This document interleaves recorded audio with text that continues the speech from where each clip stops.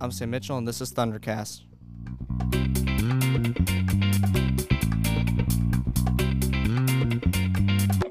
On this episode, we'll be interviewing our special ed teachers here at Eastern Green. Over here, we got our middle school special ed teacher, Mrs. Z. Then over here, we got our high school special ed teacher, Mrs. Butler. Hi there. And then our elementary one, we have Mrs. Blaze. Hello. All right, so the first question to all of you is, what does special ed mean to you guys? For me, it's about helping students who somehow struggle, manage to cope, to learn, to succeed. That's what I think special ed is for, personally. I think it's just a way to work with all kinds of kids. I think that's the best part of this job is not only do we get to work with, personally in the elementary side, just kids with special needs, but we also get to work with whole classrooms and just inclusion and working together and just focusing on what we can do to design programming to help them from kindergarten all the way up to 12th grade. And I feel like Eastern does a really good job at the whole picture of special education. Definitely. They accommodate to my resources perfectly. Mm-hmm. And for me, in the middle school, I think it's them finding their way, that what learning tools work best for them and what accommodations they need, and just learning how for them to advocate for themselves. And that makes it easier for them in high school, where they can take the tools that they've learned in the middle school and the elementary and really apply it when they get to high school. We can take them from there and teach them how to apply those skills, not only in the educational setting, but in the real world, out on the job. So, Ms. Blaze, this is a question for you. What does special ed in the elementary involve? We focus a lot on inclusion, so working with our kids that have IEPs within the classroom. So we may give them some time one-on-one outside of the classroom, but most of their services are given by myself. I have 3 TAs, so we work hand in hand. We work co-teach with the classroom teachers, and we provide what each student needs within the classroom as a team setting. So we do a lot of small groups with the whole class. We do some things if we have kiddos that need sensory things, we do some sensory things outside of the classroom, but most of their academics are done within the classroom. So lots of small groups, lots of hands-on. We take their needs and we work with them on their level. Okay. And Ms. Z, this is a question for you. How do special classes offer in the middle school? Well, in the middle school, we have 2 type of programs. We have the inclusion program like the elementary has, where there's a teacher or there's a TA in each of the core classes that help modify tests and assignments, or might do a little extra instruction with them, take notes for them, and read tests or read materials to the special ed students. And then we also offer a pull-out program where if a student is not quite at grade level or a little bit more behind their average peers, then they will take their core classes in a self-contained classroom where we still teach the same state standards, but at a reduced level, more to their needs. So I think in the middle school, we maybe departmentalize a little bit more with the kids and really try to fit their level. And to add to the elementary, we do, in addition to academics, we do social skills groups. So we work a lot on our that aspect of learning, because to function and life skills and things like that are important in their everyday life. So we do add those into the curriculum too. And just out of curiosity, those accommodations help, you think, or? Oh, yeah. It levels the playing field for them and helps them kind of be able to do what their gen ed peers are doing. Gives them some confidence. Mm-hmm. So, Ms. Butler, this is a question for you. How does special ed education differ once they get to high school? We build on what the middle school has done. We don't have inclusion at the high school level. We don't have the staffing for it. But we have, again, 2 parts to our program. We have the resource room, where instead of the teachers going into the classroom with the kids, the kids come to the resource room to get their supports and their help. They go to a regular class, they'll listen to the lecture, do the work with the teacher, and then they'll sign out of there, go down to Mrs. Reagan's room. She's our other special ed teacher at the high school. She'll go to Mrs. Reagan's room and sign in there and get whatever help they need between her and her TA. And then the other part is similar to what Mrs. Z has with the pull-out program at the middle school. Awesome. That definitely helps, I believe. How did each of you get involved here at Eastern Green? For me, I'm originally from Michigan, and I married a man from Eastern Green. And I taught for 2 years at Salem High School, but I wanted to kind of teach in the community where I was going to raise my children. And so when the new high school was built, they needed a special ed teacher in the middle school, so that's how I got my place here at Eastern. All right. I've been here. This is my 17th year, and I went to Indiana University and actually just kind of applied for jobs all around. I have a degree in special education and gen ed, so this is what popped up, and I've been here ever since. Again, like Mrs. Z, I wanted a place where my kids were going to be going to school to teach in the same school district, and ever since then, I've loved it here and have had really no desire to leave and plan on staying here till I retire. Good. You like that attitude. I started out at, I graduated in December, so I subbed, which I don't recommend for anybody with any sanity. No, we need subs. Subs are wonderful. Bring them in.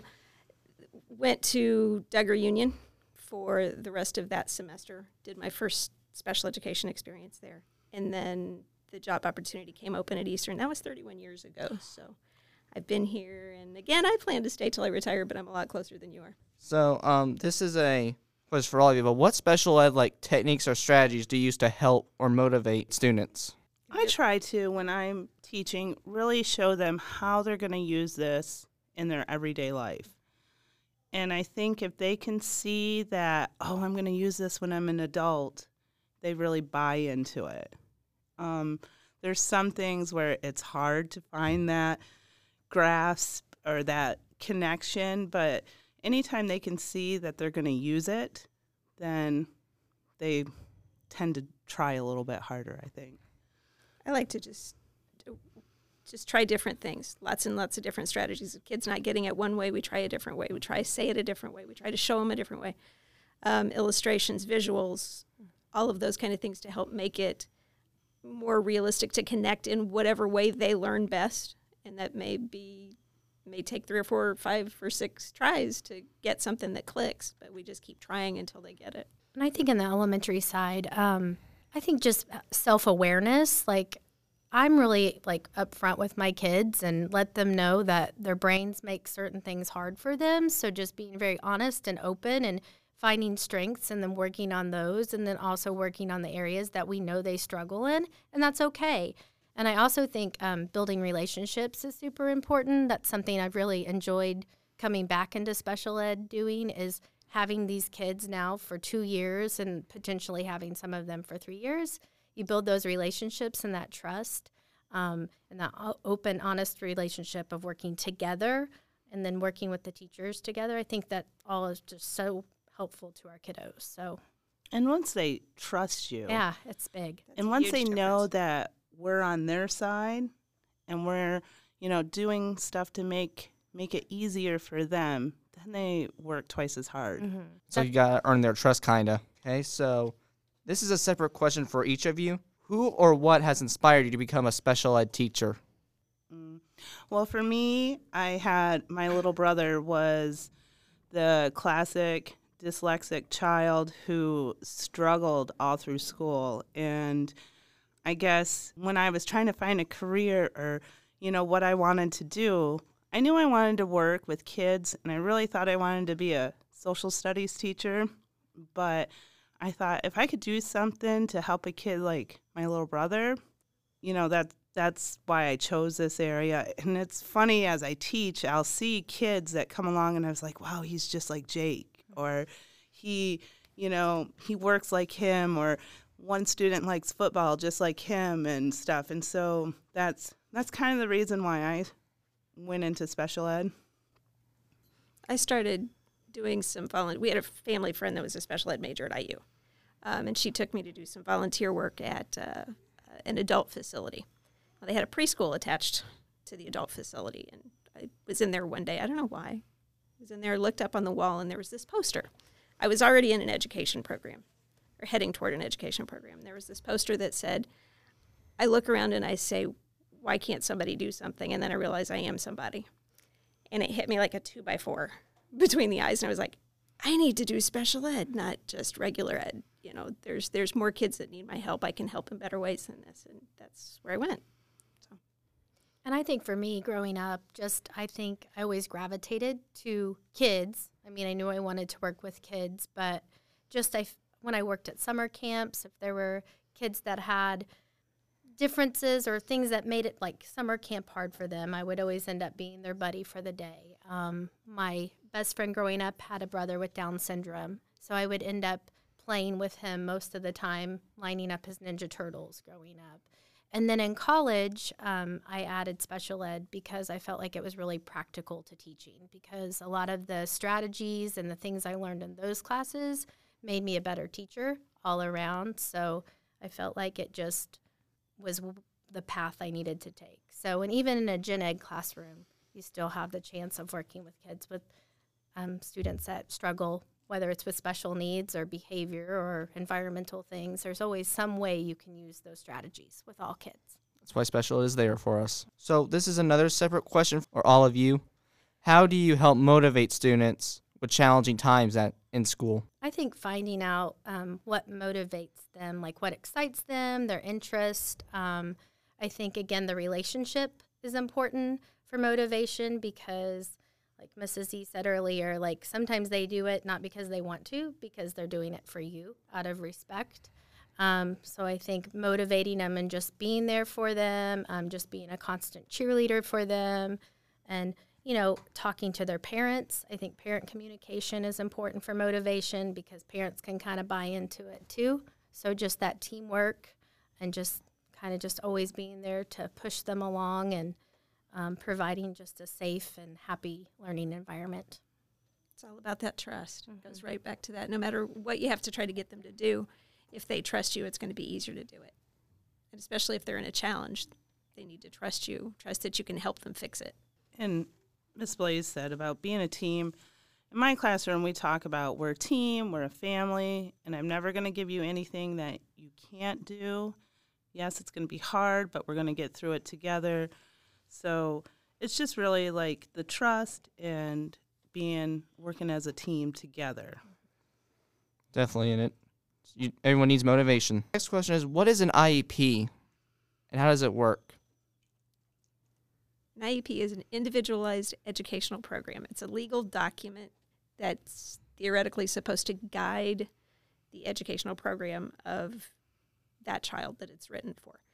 It is a legal document. It's a binding document. It's developed by a case conference committee at a meeting once a year. Gets updated, gets revised, gets adjusted. But it sets goals.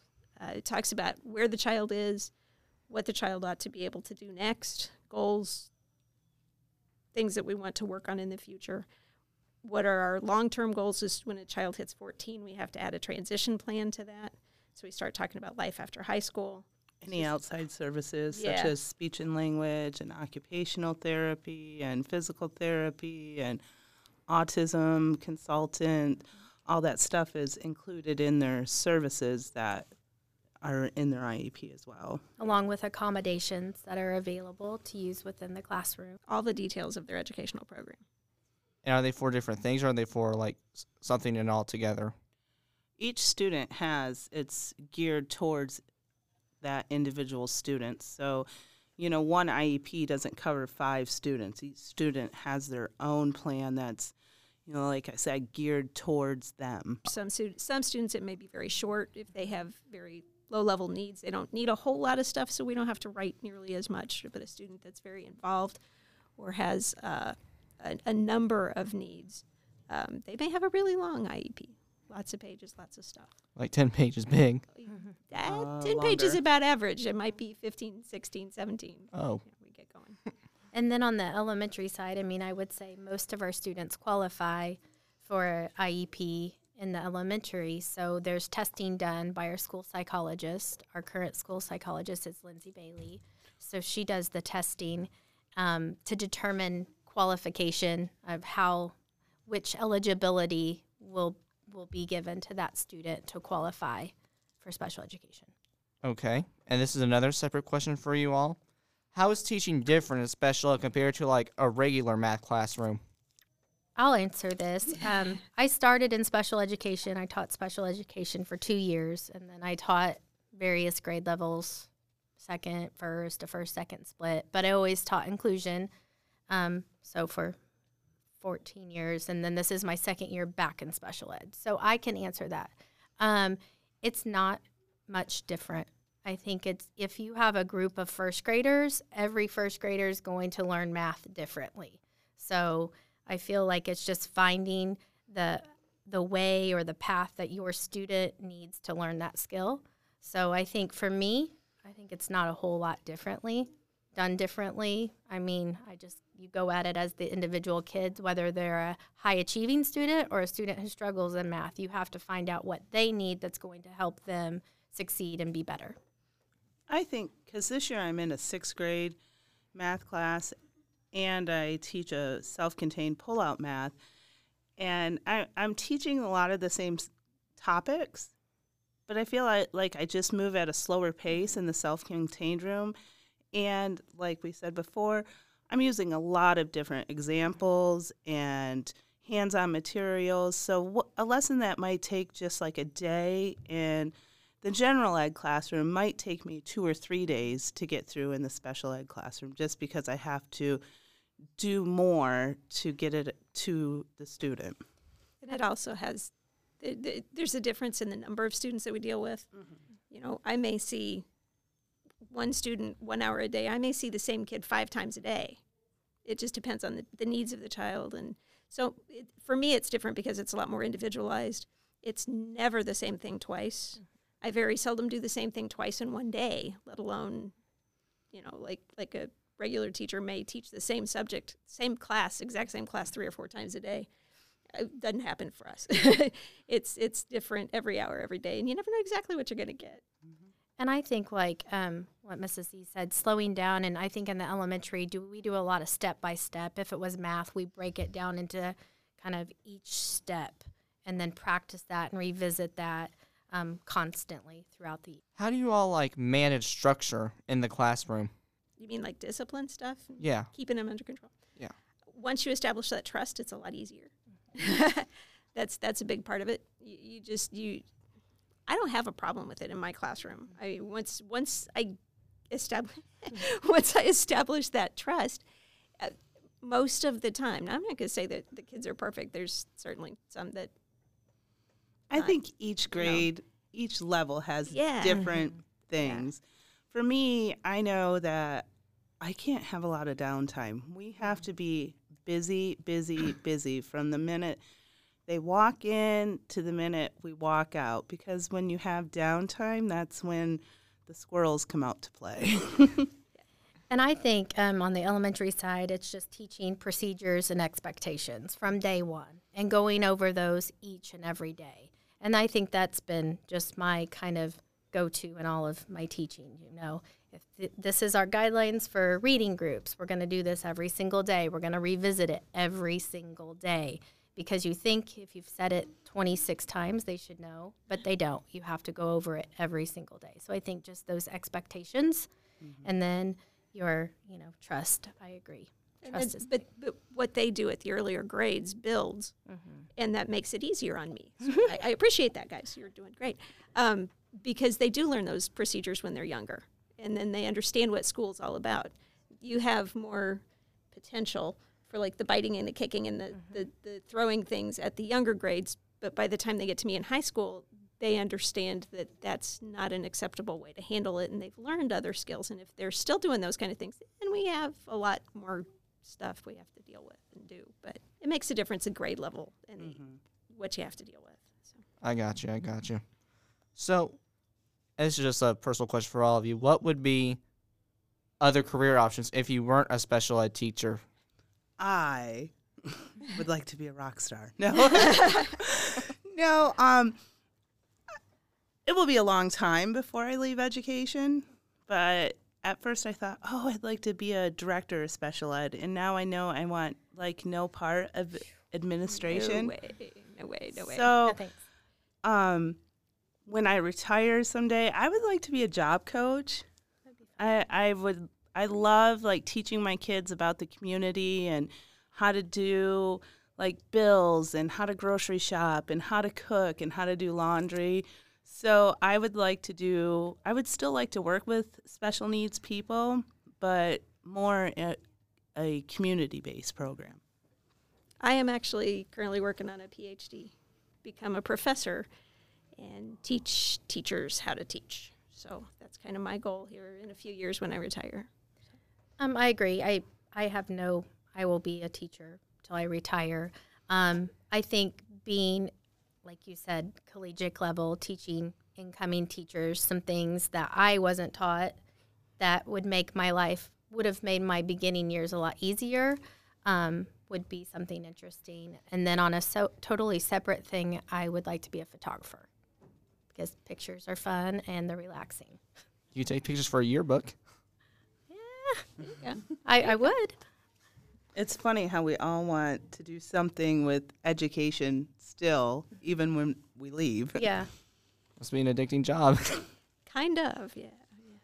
So this is a separate question for you all too. Have students taught you anything in your teaching career, or like what is the most memorable lesson a student has taught you? I think just flexibility, and it's okay to not be okay some days, and you're going to have good days and you're going to have bad days, and we're going to get through it. So I think just that flexibility in life, and I take a lot of my students' challenges and apply them to my own life and say, okay, this isn't that bad. I can get through it. So I think it's very humbling to teach special education and rewarding. So I think just learning to be flexible and kind of roll with it. Being able to, flexibility's like should be the middle name of every special ed teacher because you have to get that. I would say humility, because you're going to screw up and they're going to point it out, and you got to take that and just a little bit of a thick skin, and just them teaching me to laugh at myself and just have fun with it. I don't know about a specific. And I don't, and I've learned to not take things personally with any kid. It's not personal if they're upset or angry. It's something they're going through. So I think that's something in the last 2 years I've really, a mindset change that I just don't take things personally. It's not me. It's just something my students trying to get through, and we're going to get through it together. So. Well, it's hard to. You guys have pretty much said a lot of what I feel. I guess I didn't realize how lucky I am sometimes and how easy school was for me and how these kids come, and it's like a battle for them every day when they walk in that door, whether it be, they're already behind, and then sometimes social things come into play, but yet they show up every day ready to do it. And so I guess I realize I'm lucky that I didn't have to face that growing up, and it makes me want to work twice as hard for them, because if they're coming behind the game already, then I need to show up for them too. Okay, so this is my final question, and this is a question for you all of it. It's like an outgoing question. So what is like the most rewarding and difficult things about being a special ed teacher? The most difficult easily is motivating someone who doesn't want to be motivated. A kid that just really doesn't care. There's nothing at home to make them care. They just don't care. That's the hardest place to be, is to try to get them to want something they don't want. And the most rewarding is that aha moment when they get it. They've been struggling, they've been fighting, and all of a sudden they go, oh, I see it, I get it. And then you're like, yes, happy dance. That's a no-brainer. I think challenging is just figuring out your students. Like we said, it takes time to build that trust. So I think the initial groundwork, when you get, I think for me, I mean, I'm getting these kiddos in kindergarten, so we are starting from the ground up. So figuring out their needs, what makes them succeed, what helps them during the day. So putting programming in place that's going to be beneficial to their learning and their success and comfortableness at school. I think that's the biggest challenge I faced in the last 2 years in this job. So I didn't know that was going to be that hard from kindergarten, but some of my students now that I've worked with for 2 years, or even from the beginning of this year, have made a lot of progress. So I think that's the reward, like kind of getting on your autopilot of we've done all this groundwork, but now we're having all these great days. So I think she touched on the progress. For me, it's seeing the kids make the progress over the year. And when they see how much progress they've made, that's awesome. The hardest part is when they have to take, like, the iStep test, and now it's iLearn. And so they've made all this progress, and I keep telling them how great you're doing, and you're doing wonderful. And they might have started at a first grade reading level, and we made it to a third grade reading level, but then they have to take an 8th grade test. And so I set this test down in front of them and, like, watching their eyes well up because the test is not at their reading level. And I've told them over and over and over, you've done great, you're doing wonderful. And they want to do well on this test, but they just can't. And we have to make them take it. And then you have to give them the scores. Yeah, and it does not show them the progress they made. So I feel like sometimes that sabotages us. All right, so that'll be it for us, and thank you all for doing this. Thanks for joining us for this episode of Thundercast. Please tune in for our next episode coming very soon. If you have any suggestions or comments, please email us at thundercast@egreen.k12.in.us. You can subscribe to hear every episode of Thundercast on iTunes, Google Play Music, and Podbean. All content in this podcast is property of Eastern Green School Corporation and may not be used without express written permission or rights reserved.